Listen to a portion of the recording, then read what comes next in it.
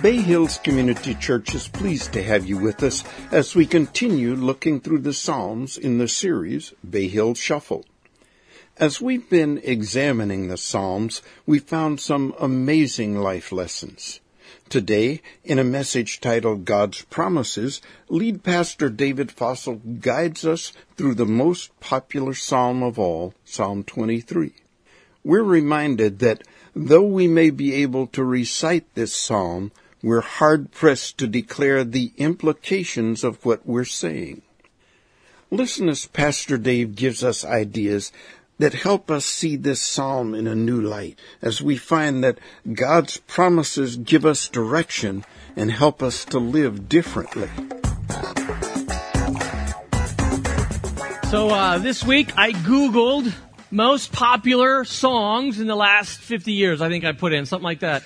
Based upon sales, based upon popularity, based upon times that it's been played on the radio, top songs in the last 50 years. Okay, so I'm gonna share with you the top 3. I don't have time to go through 10. Here's the 3rd most popular song of all times. You'll recognize it. Hey Jude, don't make it. Oh wow, some of you are really excited. First service started singing. Took out their lighters and everything. It was really exciting. So, Hey Jude by the Beatles. Number 3. You gotta have a Beatles song, right? In the top 10, right? This is number 3, okay? Now, the second most popular, tune, interestingly enough, he's not really known as a singer. He's known by his instrument. Watch, listen. You'll know it right away. Santana Smooth, right? Right away you know who this is, right? Okay, pretty cool. So this is number 2. Hey Jude, number 3. Santana Smooth, number 2.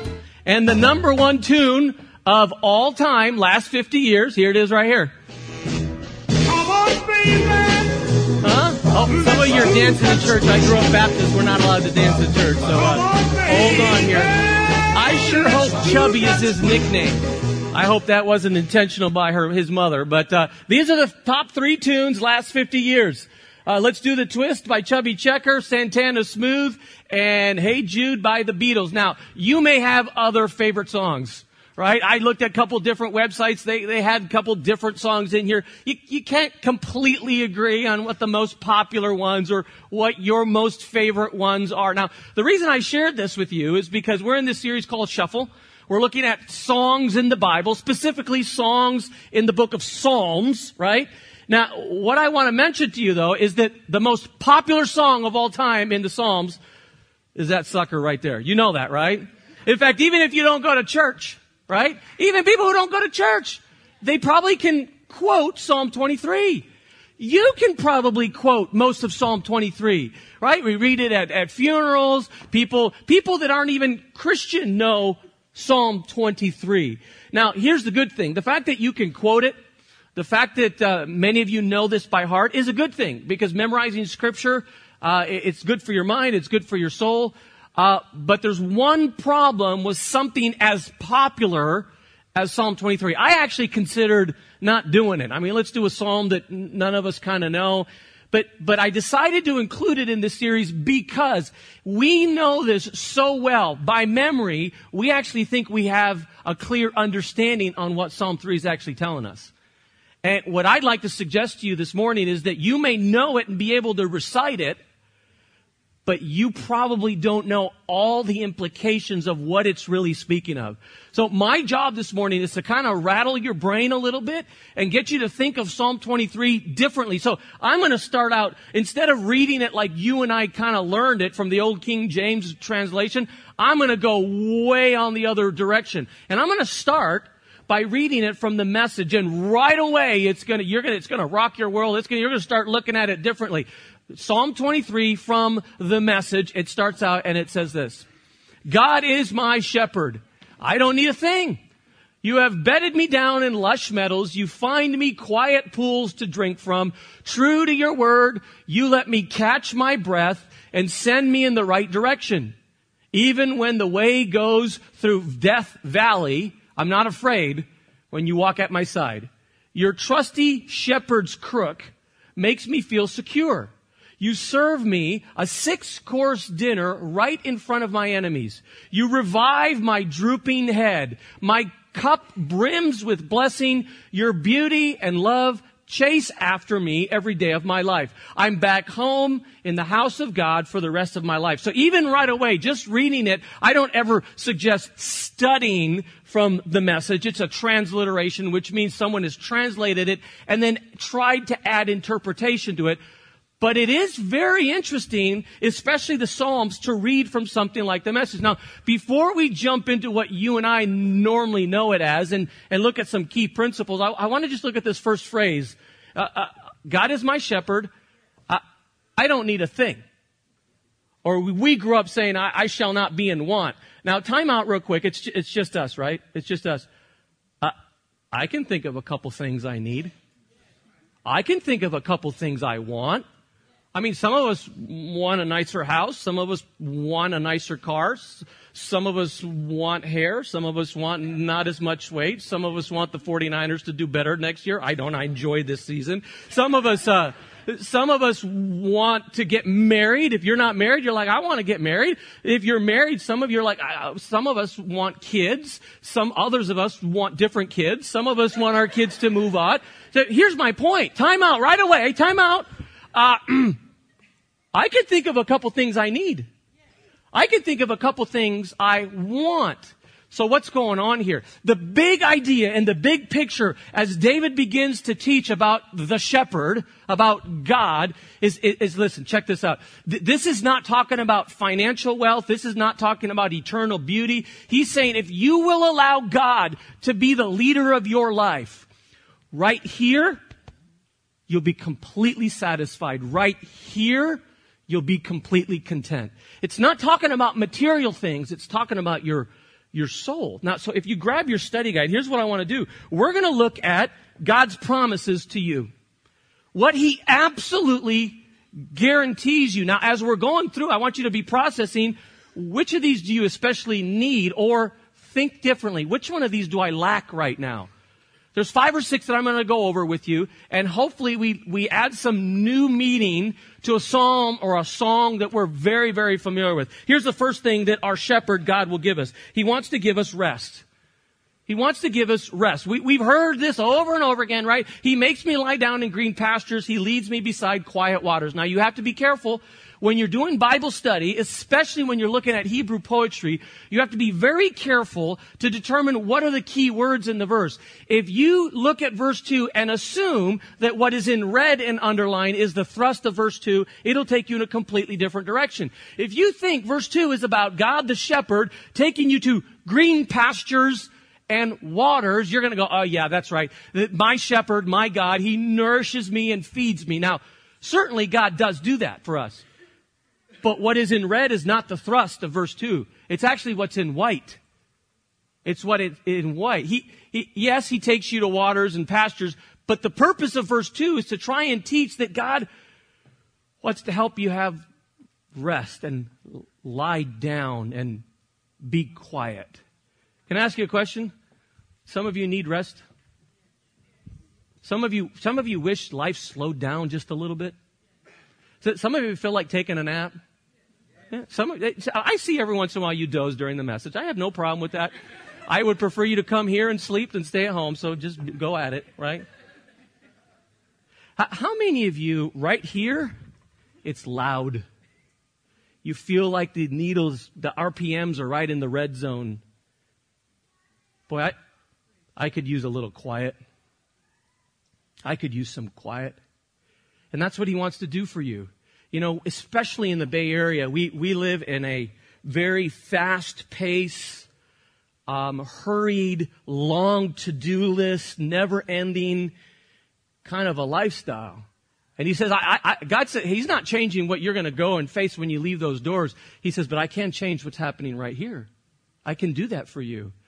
It's interesting because even when you study and look at sheep today, especially when they're kind of out in the middle of nowhere, not like in farms as we have them contained today, when they have it in the Middle East and they're just kind of wandering around with the sheep, one thing we still know about sheep today is they do not like loud water or rushing water. So they can be incredibly thirsty, come to a stream with rushing water. It's loud. It's kind of a brook making sound, and they will not drink from it because they're afraid of it. And they're afraid of it because it's self-protection. They know that if they go in, fall over, if it's just before shearing season, they got a lot of wool, that wool can get heavy, and literally they won't be able to get back up and they'll drown. So a sheep can go right up to the edge of water, rushing water, and wait until the shepherd dams it up, slows it up, quiets it down, and then they can be refreshed. You see, one of the things you need to understand is that God created you with a rhythm. And the rhythm is work, work, work, work, work, rest. Work, work, work, work, work, rest. Work, work, work, work, work, rest. God wants you to have your rest. It's like this one lady who talked to her pastor on Sunday morning. He said, "Pastor, I called you over and over and over again on Friday and couldn't get a hold of you." And he said, "Oh, that's easy. The reason for that is because Friday is my day off." She goes, "Well, the devil doesn't take a day off." And the pastor said, "You are right. And if I didn't take a day off, I would be just like the devil." You know why some of you are so grumpy and unbearable? Honestly, you're not in rhythm. You are working so much, so hard, so long, you don't realize what you're doing to your soul, and you don't realize what you're doing to the people sitting next to you or in your house or at your workplace. You are on edge because your rhythm is off. It's off. In fact, this is such a big deal to God. He made rest one of his top 10 commandments. You shall honor the Sabbath day. What does that mean? He wants us to be in rhythm. Here's the rhythm. 5 days you work for your employer. That's Monday through Friday. One day, that Saturday, you kind of work for your family or yourself, and you're running chores and you're doing laundry and you're running kids to baseball games and soccer games. You know how Saturdays are, right? And then that other day, whether it's the first day of the week or last day, however you want to say it, Sunday, he says it's meant to be a Sabbath day. You are to focus on resting your body and resting your soul. We call that Sunday. Now, if you work on Sunday, like I do, some of us do, you got to figure out another Sabbath day. This is a big deal to God. Now, I'm going to just mention one more thing to you, and I'm going to put it up on the screen. Let's put it up there. I want you to notice, he would prefer to lead you to rest. He would prefer to replace stress with his peace and go, "Here, what I need you to do is come over here, and then we're going to do this work, and rest, and then you do this and you do that, and I want you to go to church, and I want you to balance this all out." He's going to lead you in that direction. But watch. If you don't do that, he's going to make you lie down. With everything that implies. He will make you lie down. Sometimes we call that the flu. I kid you not. He will make you slow down. Did you think about it this way? So God creates the world, and then it says he looked around and said, "This is good," and then he rested. Can I ask you a question? Why did he rest? Was he tired? Well, no, he's omnipotent, so he can't be tired. Was all the work done? Be careful how you answer that. Could he have created more planets? Sure. Could he have created 100 different kinds of butterflies? More. Sure. He could have created more animals, more planets, more stars. It's not that the to-do list was done. God rests because there is something inherently good in resting. There's something that happens to your soul that is good and it is healthy. And if you are here, and I'm going to give you the benefit of the doubt, because you want to imitate God, one of the best ways that some of you could imitate God is imitate him even when he rests. Even when he rests. Honestly, some of you desperately, one of the most godly things you could do is go home and take a nap. I mean, some of you look awful, really. I mean, just go home and nap, right? Rest, okay? The second thing that he wants to give you is healing. He wants to give you healing. We learned it. He restores my soul. The new NIV uses, he refreshes my soul. I'm not going to ask by a show of hands, but I'm wondering if anyone else showed up here today with a broken heart. You're hurting right here. Something just happened this last month, and it hurts you. Something's been going on for the last year, and it hurts you. And your shepherd, your God, says, I want to repair the cracks in your broken heart. I want to mend you. I want to repair you. I want to give you some TLC. Now, I've been a pastor for 25 years, and there's a lot of things that hurt us, that break our heart, that create cracks. But there are three that seem to be the big ones. There are these three right here. Let's put them up on the screen. Guilt, grief, and grudges. Psalm 38, my guilt has overwhelmed me like a burden too heavy to bear. I heard about a letter that arrived at the IRS, and the letter was anonymous, and it said this: last year, I intentionally misrepresented my income and intentionally didn't pay the amount of taxes that I knew I owed. And since then, I've been riddled with guilt and haven't been able to sleep. So, enclosed, please find a check for $5,000. P.S. If I still can't sleep, I'll send the rest.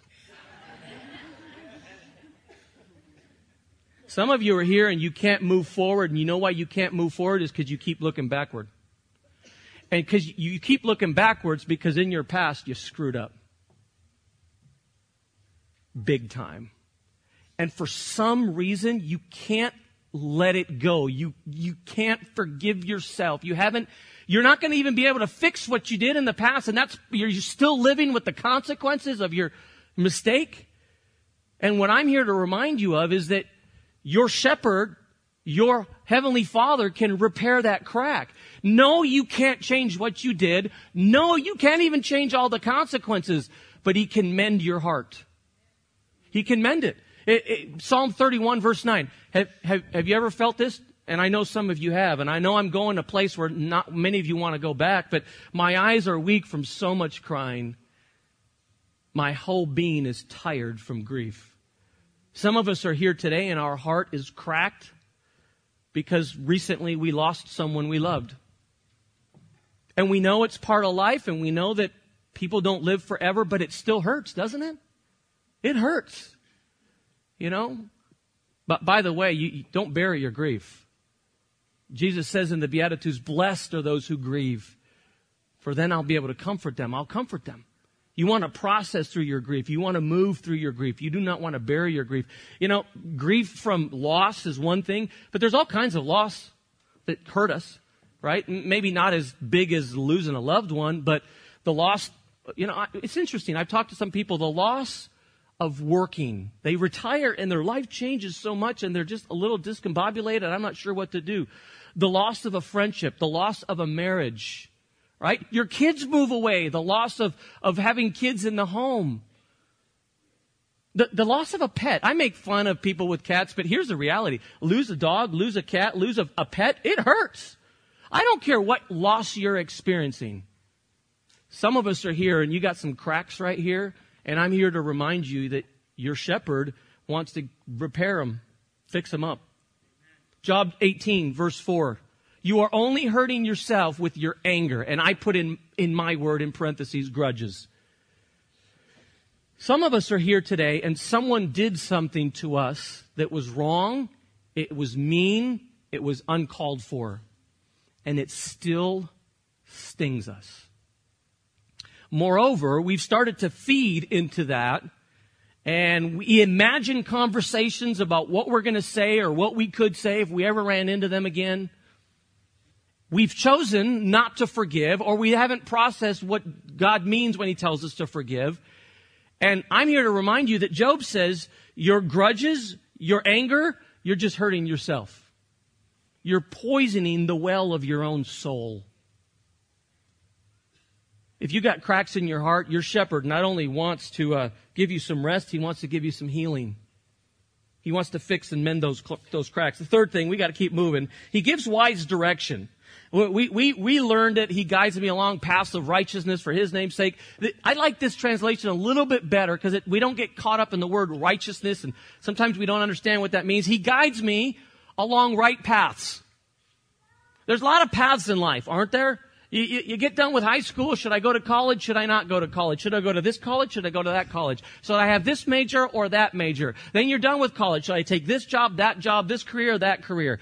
Should I marry him? Should I marry her? Should we have kids? Should we have one kid? Should we have 3 kids? What part of the country should we live in? Should we live in a condo? Should we live in a house? Should we buy a house? Should we rent a house? And it just goes on and on and on and on. And I've got all these questions, and I've got all these issues, and I've got all these decisions, and I'm trying to make the right decision, but I'm not quite sure what to do. And the promise is, you know what? Don't sweat it. He can give you some wise direction. Sometimes it's not even moral decisions, but you still want to know, should I buy this car or that car? Should I spend this much or that much? He just gives you wise direction. Should I go this path or should I go that path? Right? He gives you wisdom to know what to do. Now, the primary way he does that is through this book right here. And I mention it every once in a while. You're here this morning. I'm hoping to give you some wise direction from God this morning. But I also want to remind you that if you aren't reading and or studying this book on a consistent basis throughout the week, that may be one of the reasons that you're lacking direction from God and wisdom. I just want to encourage you. Start to pick this book up and start to learn how to read and study it for yourself.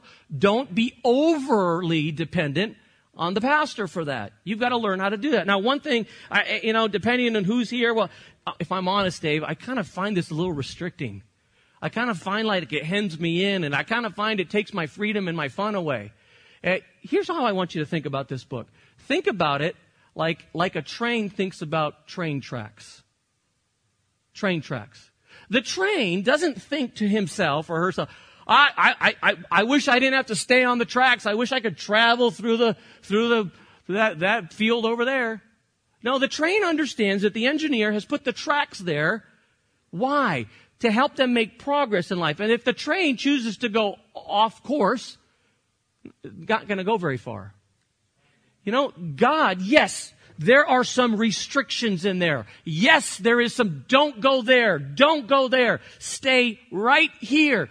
But it's not to take your fun or freedom away. It's to try and help you make progress in life. And if some of you are stuck, maybe it's because you are off track and you're treading through the field and you need to get back on the tracks.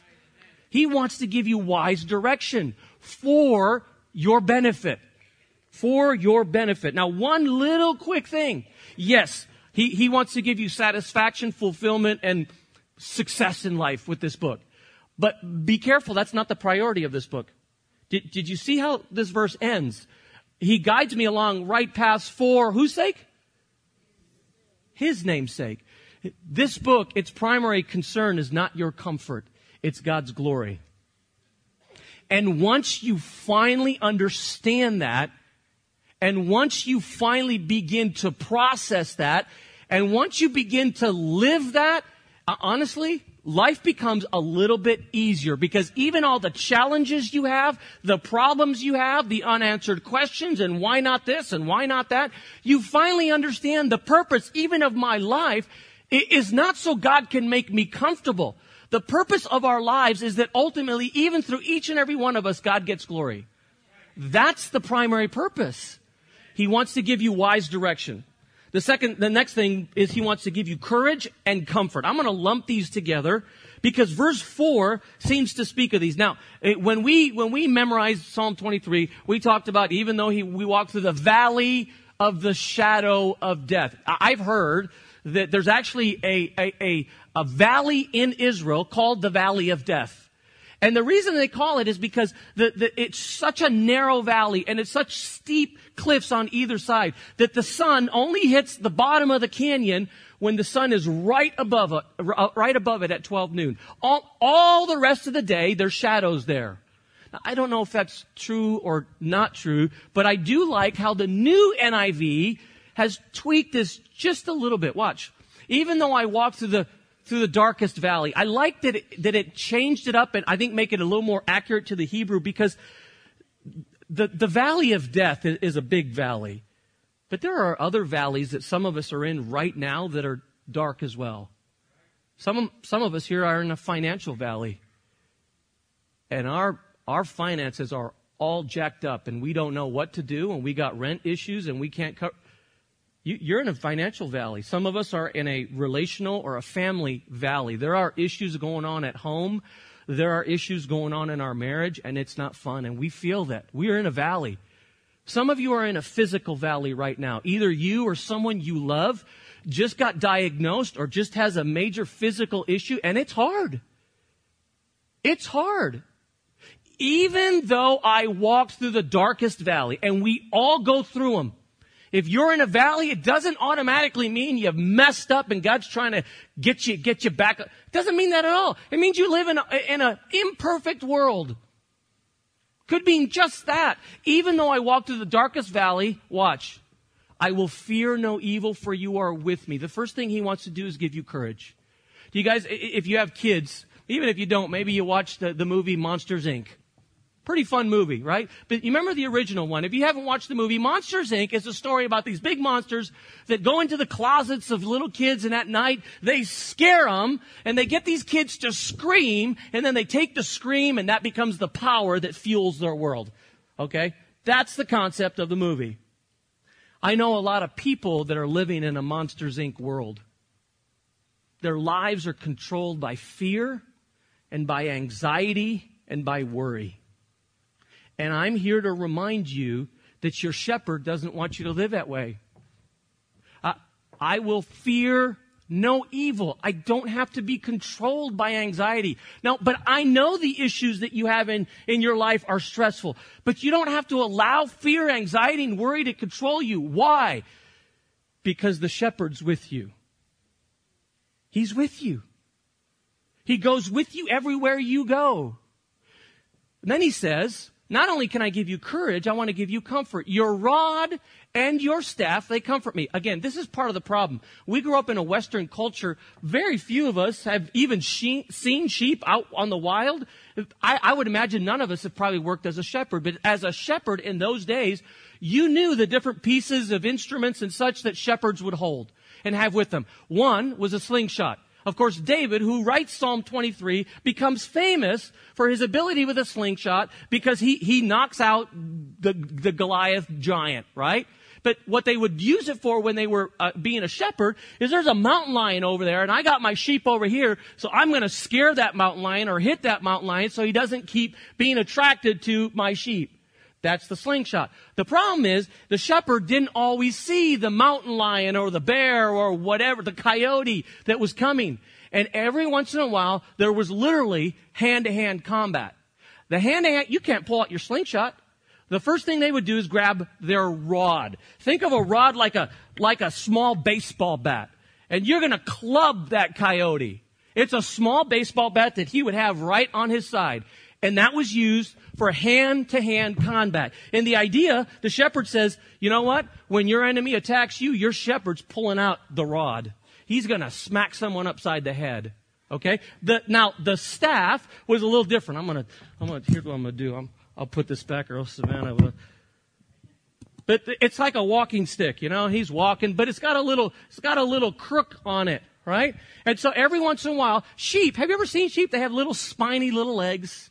Right? They'd fall down. They have trouble getting back up. So it's got a little crook on it. Simeon, you're going to be my sheep. And so he would hook it around the neck.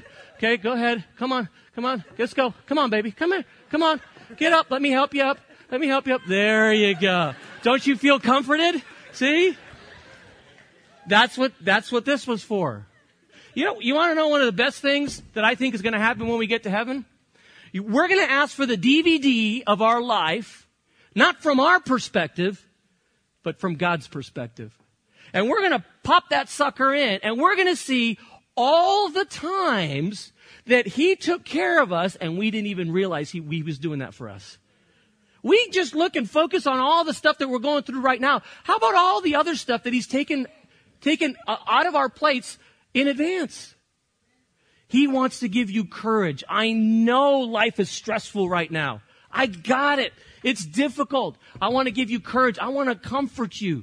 You need to know when people come at you, when challenges come at you, I got my rod, I got my staff. I'm going to fight some of the battles for you. You don't have to do it on your own, okay? Now, the next one is protection. Protection, verse 5. Protection, verse 5. We say this, the new NIV, you prepare a table before me in the presence of my enemies. You anoint my head with oil. Now, you don't have to watch the Discovery Channel to kind of imagine, well, what are the enemies of a sheep? It's coyotes and it's mountain lions, and depending on what part of Israel you're in, there could be bears, kind of big animals with sharp teeth that want to eat the sheep, right?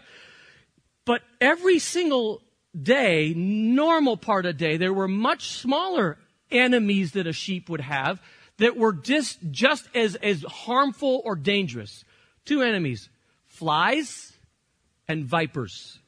Flies and vipers. Let me tell you what a fly would do. A fly, in that part of the world, they would fly around, they would land on the wet membrane of the sheep. Kind of like a dog has a wet nose. They would land right there, and they would lay their eggs. Then when the eggs would hatch, that larvae would go up the nostrils and go up the navel passage into their head and literally drive those poor sheep crazy. And of course, because they don't have thumbs and they can't scratch, it's crazy. It hurts. It's not fun. There's one guy here that thinks that's funny right there. Goodman thinks that's hilarious, right? Okay. The second enemy is vipers. Maybe I could use a different word. I don't mean a snake by that. Think about a mean gopher. Okay? Or a groundhog. And just like what we have in our lawns, they have these little holes they dig up, right? And what would happen is as the sheep would go and they would start grazing, they were right by a little hole. These vipers, these little mean groundhogs would jump up and bite the sheep in the face. Except they had very sharp teeth and poisonous bite. And sometimes the poisonous bite would get infected and it would get inflamed, and some sheep were known to die because of that bite. Flies and vipers. You want to know what the solution for both of those enemies are? It's in the verse. It's the last word. Oil. You want to know what a shepherd still today in Palestine and Israel does to combat these flies and everything? He will take oil, mix it with a little bit of tar, rub it on the snout of the sheep. Within 4 to 6 hours, problem gone. Problem gone. The next one is even more interesting. You want to know what they do with vipers, these crazy groundhogs? You want to know what they do?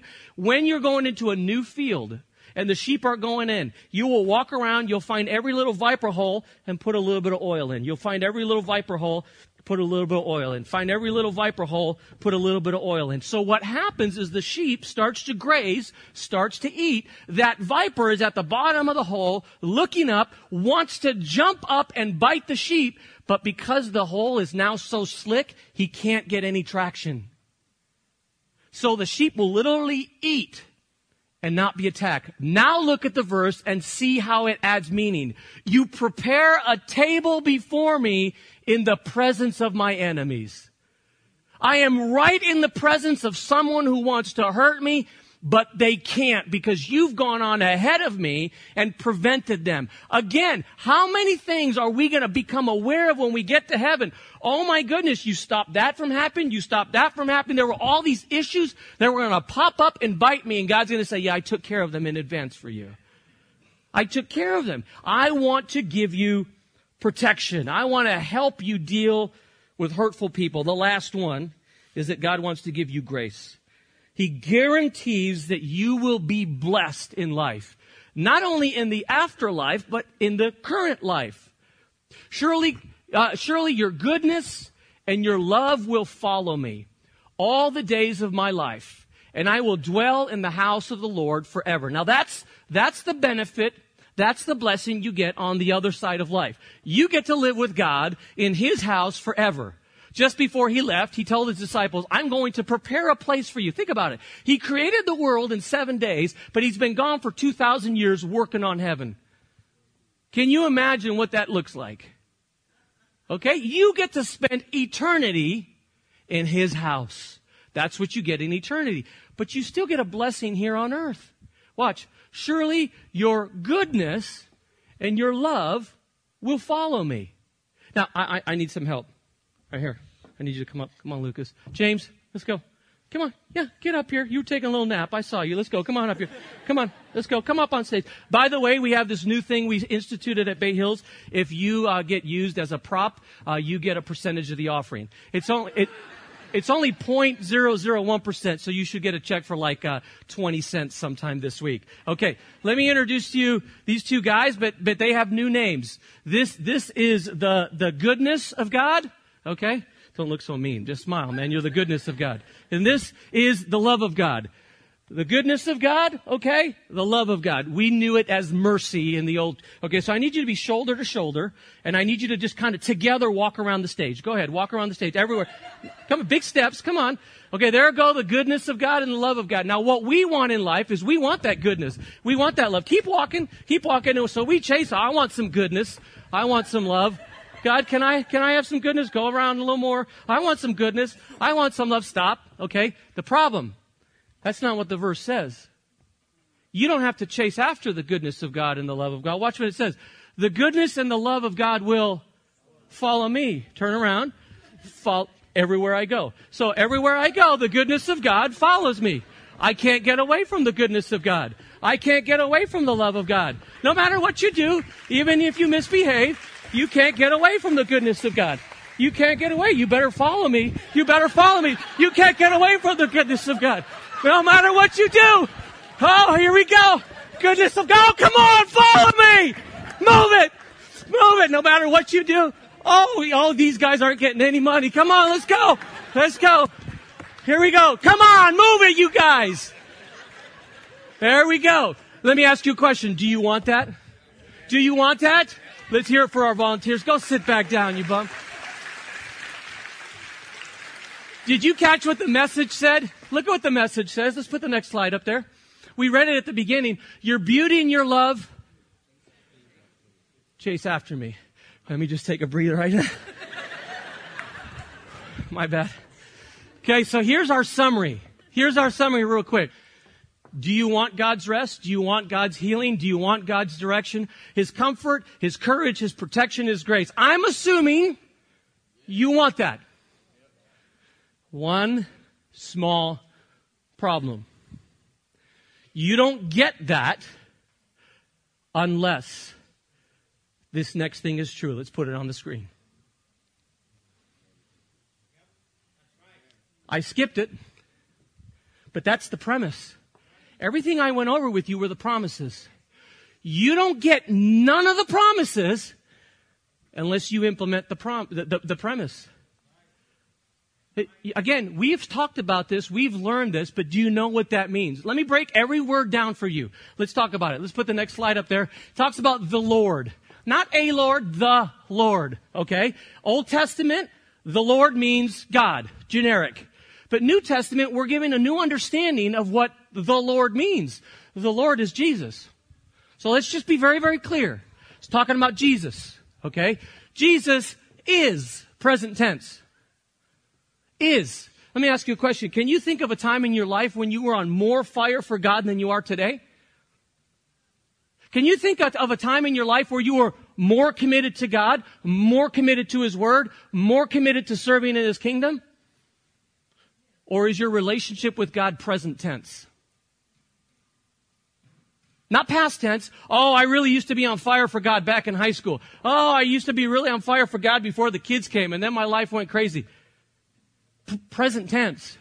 Well, I'll come back to God, when I go through this phase, sometime in the future, then I'll get, no, present tense. Right now. Jesus is present tense. My personal pronoun. Personal pronoun is speaking of a personal relationship. You know what? It's not about whether your parents have faith. It's not about whether your country has faith. It's not about whether your church has faith. It's about whether you have faith. The Lord, Jesus, is present tense, my personal relationship shepherd. Just real quick. If He's the shepherd, what does that make us? Have you ever thought about that? Well, yeah, thank you. I kind of... different animals have different implications, right? Our universities, we have different mascots that we have for animals. And think about the mascots that we use. We've got the Texas Longhorns, Iowa Hawkeyes, Georgia Bulldogs, Michigan Wolverines, Cal Bears, Kentucky Wildcats, Florida Gators, Auburn Tigers, NC State Wolfpack, and on and on and on. I don't know anybody that wants to be sheep. You know why? Again, you don't have to watch Discovery Channel to know this. There's 3 things that are true of sheep. 1, sheep tend to wander. They don't follow their shepherd. They wander. 2, sheep are not very strong, not very fast. What do sheep do when they get into a fight with another animal? Go ahead, Goodman. Give me one more. No, That's all you got? That's it? And here's the last one. I don't like this last one. Sheep, they tend to wander. They're not very strong or fast. And sheep aren't that smart. Do you think David made a mistake when he was by implication saying, if he's the shepherd, I'm the sheep? I don't think so at all. He said it because that's true of every single one of us. We tend to wander from our shepherd. We're not as strong as we think we are. We're not as smart as we think we are.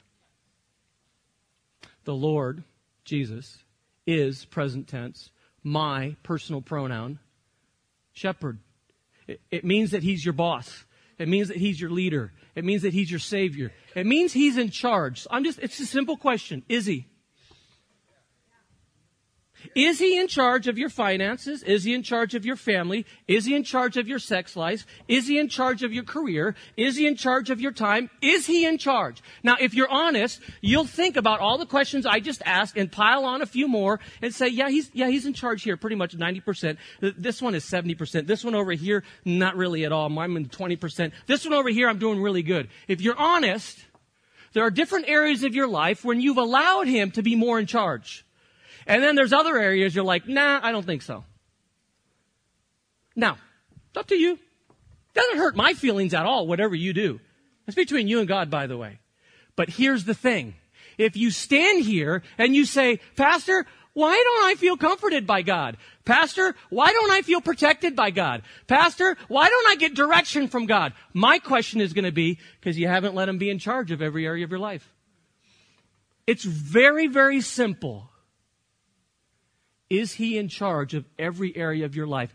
And any area that you are keeping to yourself, somewhere, somehow, you're not getting all the benefits that we just talked about.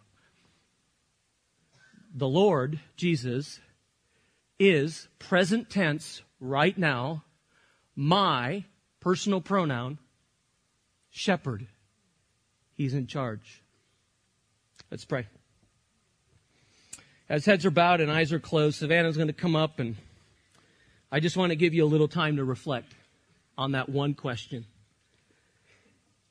Is he really in charge of every area in your life?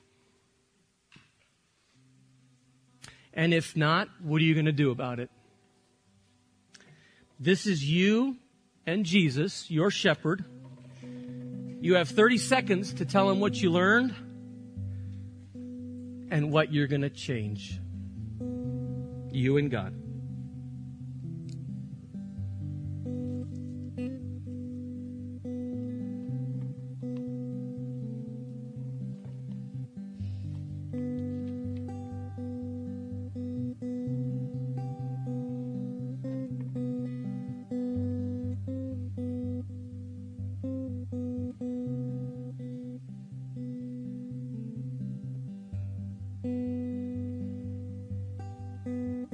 Dear Heavenly Father, every single one of us, we've heard Psalm 23 before,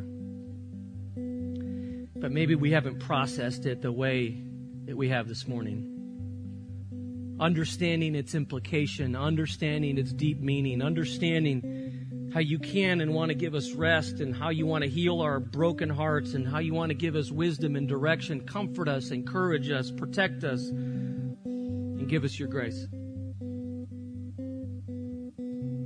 I can't think of anyone that will want that. And yet I know it was helpful for me as I was studying to realize that all those promises are conditioned on the fact of whether or not I'm allowing you to be in charge, whether you really are shepherd in every area of my life. Father, I want that. It's hard sometimes. And just like sheep, I tend to wander. And I tend to think I know more than you sometimes. And I want you to recalibrate my soul and my mind. I want all those things, not just because of the benefits they bring, but because I acknowledge you are smarter than I am, are stronger than I am, are wiser than I am. I want you to be in charge. Change our hearts, Father.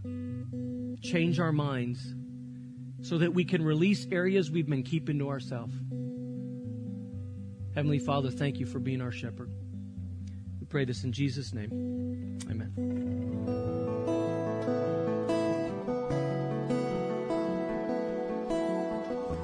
It's our hope that today's podcast has enriched your life and answered questions you may have had. If you'd like more information about what was said in this podcast or about Bay Hills Community Church, you can reach us on the internet at www.bayhills.net.